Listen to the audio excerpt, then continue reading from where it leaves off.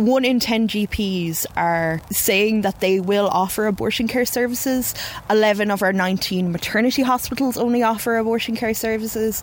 If you are in a rural part of the country, you might have to travel for hours to access abortion care. So if you're a parent, if you are unemployed, if you have any kind of barrier that makes travelling 4 to 6 hours there and back over 2 days, that often pushes people beyond the 12 weeks and why they might have to then go to the UK.